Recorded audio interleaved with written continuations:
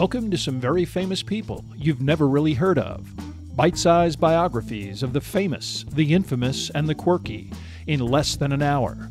My name is Philip D. Gibbons, and there is some information about me, this podcast, and a bibliography at someveryfamouspeople.com.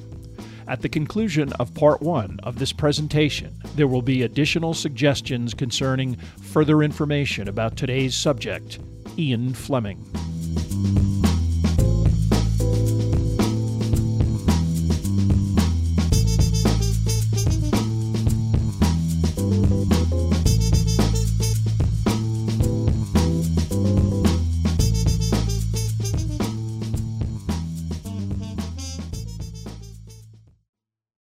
Now let's get started with our story about Ian Fleming. Secret Agent James Bond is one of the most recognizable fictional characters ever created. His portrayal by Sean Connery as the epitome of masculinity, bravado, and sophisticated wit made 007 one of the most iconic dramatic figures of the 20th century. It should not be a surprise that the author who brought Bond to life, Ian Fleming, was himself a product of the British upper class and all of its institutions and attitudes. Initially a failure in several chosen careers, Fleming succeeded as a novelist relatively late in life, his dream of merely publishing a novel mushrooming into one of the biggest success stories in publishing history. But Fleming's background in wartime intelligence work and his complicated personal life are an important and relatively unknown aspect of the man who created James Bond. Ian Fleming was born on May 28, 1908, the second son of Valentine and Evelyn Fleming. Both parents came from upper-crust British backgrounds. Evelyn, known as Eve, was the descendant of a solicitor paternal grandfather and a maternal grandfather who was the personal physician to Queen Victoria, both of whom would be knighted for their efforts. Valentine, known as Val, was the son of the wildly successful Robert Fleming, a pioneering British financier who originated the investment bank Robert Fleming and Company. Although his father might have appreciated a more aristocratic, wealthier daughter-in-law, he still gifted the young couple 250,000 British pounds upon their marriage in 1906. Val and his brother Philip were both educated at Eton and Oxford, standard procedure for the sons of wealthy British society. Val would join his father's firm and be elected as, of course, a Conservative Member of Parliament. Life for the Fleming family was pretty carefree until international events interceded, and Val Fleming became involved in World War I as a captain in the Queen's own Oxfordshire Hussars, a cavalry unit that was deployed to France. While his father was sent to the Great War, Ian Fleming was sent to an upscale private school in preparation for his inevitable ascendance to Eton. Although some of Val's aristocratic military comrades were able to get themselves transferred away from frontline responsibility, Val Fleming was not so fortunate, an eventuality with fatal consequences. On May 20th, 1917, Val Fleming was killed by a direct hit in a German artillery bombardment emanating from a portion of the Hindenburg Line. Fleming was one of 22 MPs killed in the war. Aged 35, he also left his young widow to raise Philip, Ian, and two younger sons. Fortunately, a significant trust fund was left to the family, and Ian Fleming spent more of his adolescence at his paternal grandparents' estate called Joyce Grove. In 1921, Fleming joined his older brother Peter at Eton and excelled at athletics, although he never achieved his siblings' level of scholarship. His mother chose this particular time to shed her status as a war widow, selling her estate and moving to the bohemian London neighborhood of Chelsea, where she cultivated a new image as a wealthy patron of the arts. In her 40s and desperate to have a daughter, she eventually got pregnant by a much younger artist and gave birth to what she would claim to be was an adopted daughter named Amaryllis. Because Ian was not destined to be a scholar like his brother, she also radically interfered with his education, transferring him to the military section of Eton, which prepared students for Britain's equivalent of West Point, Sandhurst Academy, where Fleming received an appointment as a cadet in September of 1924. Initially, Fleming excelled at Sandhurst and was on course to receive his officer's commission at the end of the school year beginning in 1927, when a bizarre incident sidetracked his military career. Already attracted to the nightlife, Fleming managed to contract gonorrhea from a casual liaison in a London club. His mother was appalled and had him secretly installed in a hospital for treatment and forced him to take a semester off from school, quote, due to illness, unquote. Not content with this level of punishment, she continued to upbraid her son, finally forcing him to withdraw from Sandhurst altogether and chastising him about the dreadful scandal he was potentially inviting for the whole family. It might have made for a terrific plot twist in a PBS television show about British gentility, but unfortunately it was Fleming's real life at the time. He was eventually exiled to Austria, where he was to finish his education in a boarding school run by an English couple.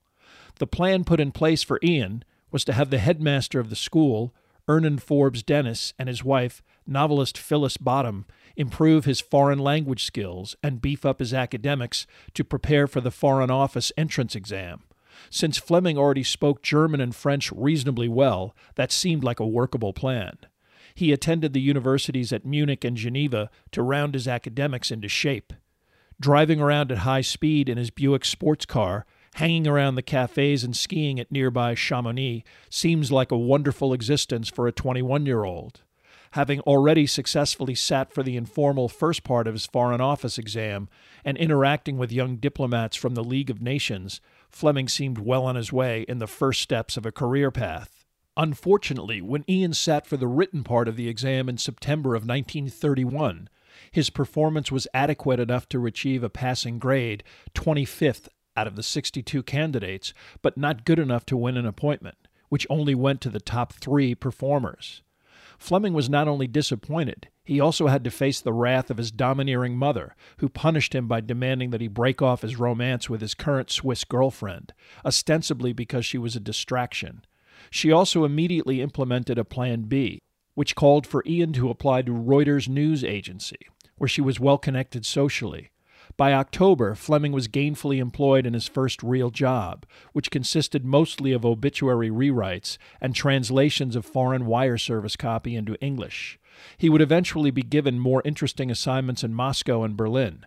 But when asked to transfer to Shanghai at a very modest salary, which Fleming commented would not even cover his opium budget, he resigned and took a position with a bank, Kull and Company, another move encouraged by his mother.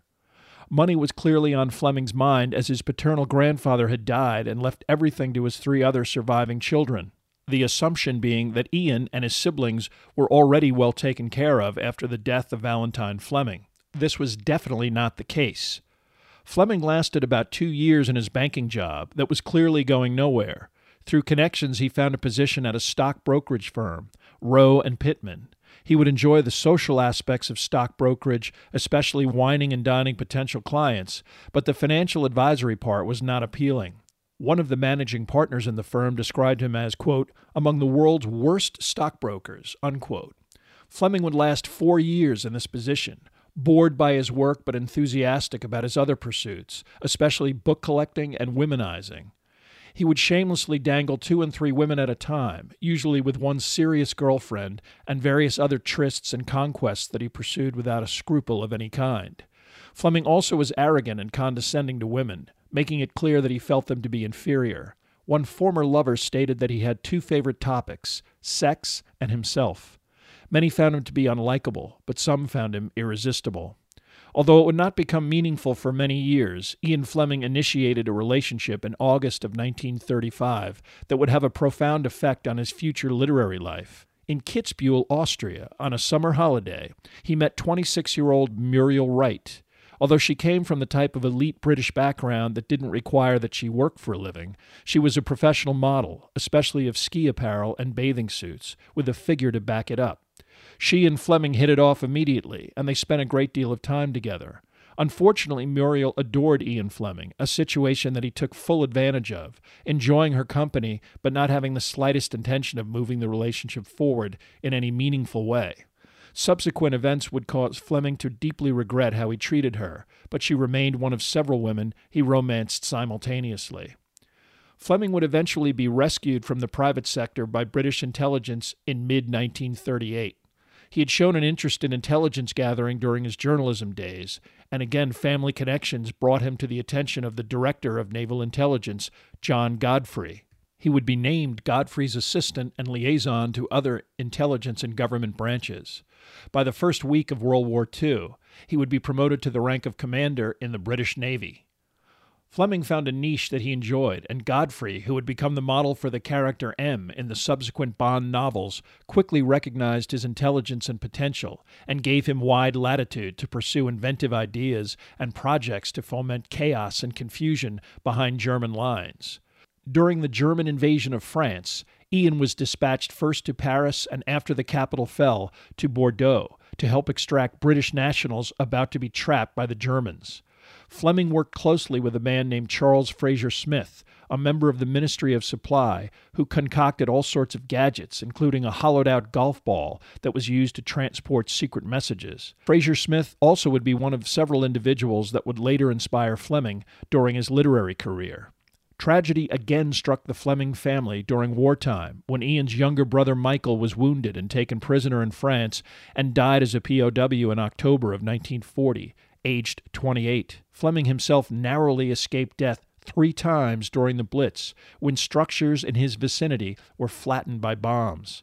His main accomplishment on Admiral Godfrey's staff was to help convince an American envoy, William Donovan, to create a department to share information with British intelligence. The U.S. ambassador, Joseph Kennedy, was notoriously anti-British and didn't think that Britain would survive, much less prevail, over Nazi Germany. Donovan, upon his return to the U.S., convinced President Roosevelt to set up something called the Office of the Coordinator of Information, the forerunner of the OSS, with Donovan at its head.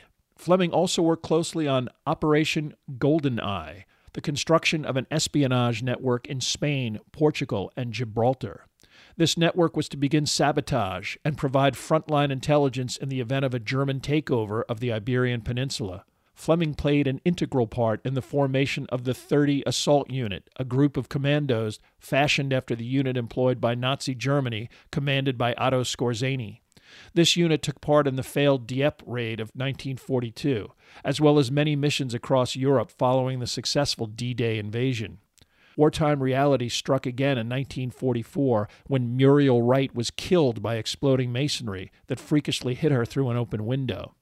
Ian Fleming had to identify her body and was especially depressed by her death, feeling guilty about the manner in which he rakishly juggled her with the other women in his life. As a friend commented after the death of Muriel Wright, "The trouble with Ian is that you have to get yourself killed before he feels anything." Muriel Wright would subsequently become immortalized in a strange, unpredictable manner. Beautiful, athletic, adventurous, and utterly infatuated with Fleming, she would eventually become the archetype for the Bond girl, a fundamental in all of Fleming's subsequent fiction, an idealized characterization that even Fleming acknowledged when he described Muriel Wright as too good to be true. If Muriel was totally smitten and more than a little naive, Anne Charteris, another girlfriend, was more calculating and fully expected Fleming to propose when her husband was killed in the war. He didn't, so she instead married Esmond Harmsworth, the Viscount of Rothermere. But even after her marriage, Anne continued to see Ian on the side, a typically twisted Fleming emotional relationship.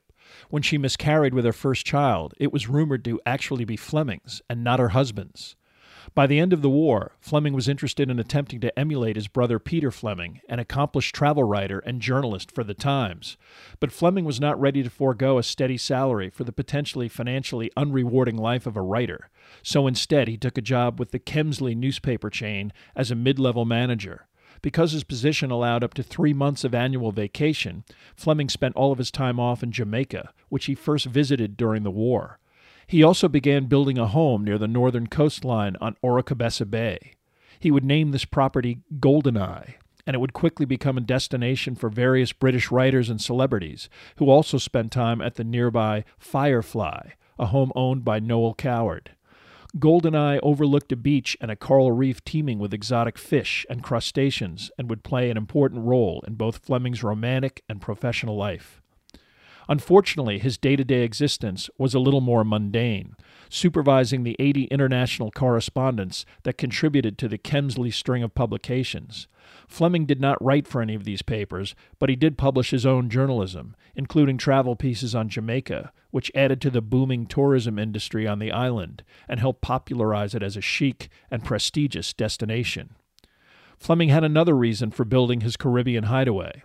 As he was still continuing his preposterous relationship with Anne Charteris, now the Viscountess of Rothermere, it provided the perfect excuse to get her out of London, ostensibly to visit Ian's neighbor Noel Coward. Never mind that all of London society was aware of the ongoing romance, especially because Fleming frequently mingled socially with the Rothermeres and attended numerous parties at their luxurious home, Warwick House. Eventually, this would lead to the Viscount's request for a divorce in 1951.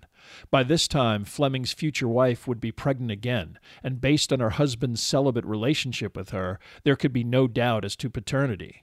The divorce would be utterly civilized, with Rothermere cheerfully agreeing to a £100,000 settlement, which he described to acquaintances as the going price these days. Ian Fleming quickly proposed to Anne, and the couple adjourned to Jamaica, where they were married in March of 1952. Despite the practically comedic aspect of this remarkable turn of events, this would be the turning point of Ian's life. Forgetting the harsh reality that over 40, he was now going to shed an aggressive bachelorhood and even attempt to raise a child, his wife was also approaching 40, and their relationship, always stormy, would now be fraught with additional concerns of just how Ian was going to support both a family and a spouse with expensive tastes and 2 teenage children of her own. In the short term, the divorce settlement would provide the freedom to prompt Fleming to attempt what his new wife and other acquaintances had been nagging him to do for years: write that thriller or detective pulp or whatever it was he had threatened to compose for many years. And so he did. Sometime in early 1952, Fleming began a process that would continue while in Jamaica for the rest of his life. After an early morning swim in the reef off of Goldeneye and breakfast in the garden with his wife, he would sit at a roll-top desk in his living room and write continuously until noon. After a nap and an afternoon outside, Fleming would return to whatever he had written earlier in the day and correct it. The finished pages would then be deposited in his desk. Although the exact date that Fleming began writing his first manuscript is still up for debate, it was finished in as little as 4 weeks, on the 18th of March, 1952. The novel was 62,000 words. It was entitled Casino Royale. Acquiring a name for his protagonist was simple enough. When cosmopolitan visitors to Goldeneye found themselves a little bored by the repetitive tropical languor, Fleming suggested some bird-watching, accompanied by the book Macmillan's Field Guide to the West Indies by James Bond, a volume that sat prominently on a shelf near Ian's desk. Fleming deliberately wanted a simple name for a character that he described as an anonymous blunt instrument wielded by a government department. Fleming also immediately delighted in incorporating his friends' names or their characters in depictions that would be immediately evident to the cognoscenti. From his first novel, Fleming followed the same framework of a sophisticated secret agent battling a larger-than-life villain intent on dire Cold War objectives. In this case, an Alsatian trade unionist, Les Chiffres, with shadowy Soviet connections. Of course, there is also a major romantic interest, a doomed double agent, Vesper Lynd. Ultimately, after a torrid affair with James, she admits her treachery, but also professes her eternal love as she commits suicide to save Bond from the clutches of Smersh, a murderous Soviet counterintelligence agency. It was not until May of 1952 that Fleming rang up an editor friend from the prestigious Jonathan Cape publishing house and coyly let on that he had actually written a novel. Although the book eventually made its way with positive praise to the desk of the actual Jonathan Cape, the officious owner of the publishing house initially wasn't impressed until Peter Fleming, already on the firm's roster, put in a good word. The Bond books would become the most profitable series in Jonathan Cape's history. By August, Ian Fleming welcomed his first published novel and his first and only child, Casper. Having exploited his brother's connections to get his novel into print, Fleming then set about utilizing his wide-ranging newspaper connections to ensure that Casino Royale received enthusiastic reviews. Upon the book's publication in April of 1953, it was greeted with a positive response and sold out its first edition in 6 weeks. 2 more editions would be sellouts, and the publisher quickly offered up a 3-book contract. But Fleming was not satisfied with a standard royalty contract and played hardball to get his percentages increased. He commented that his profits from his first book would barely keep his wife an asparagus during Coronation Week, which was probably the truth. Fleming concocted all sorts of alleged deals that other publishers were supposedly dangling, and added the seemingly blasé close that there would certainly be no hard feelings if Jonathan Cape chose to not match these lucrative offers. The publisher caved and gave Fleming everything he wanted. The author was already working on what was to be his eventual second novel, Live and Let Die. Somehow Fleming managed to also hang on to his newspaper job, and even managed to get assigned to New York for 2 weeks, where he worked out a publishing deal for the American rights to Casino Royale, which was picked up by Macmillan. Although nothing specific was etched in stone, both Fleming's American agency Curtis Brown and Jonathan Cape were approached by film entities inquiring about movie rights. An actual deal was as much hampered by the 2 entities quibbling over how a commission would or would not be split up, but it seemed that, with other books in the pipeline, it was only a matter of time before either an American or British theatrical entity put James Bond on the big screen. Ian Fleming's literary career was off to a rousing start.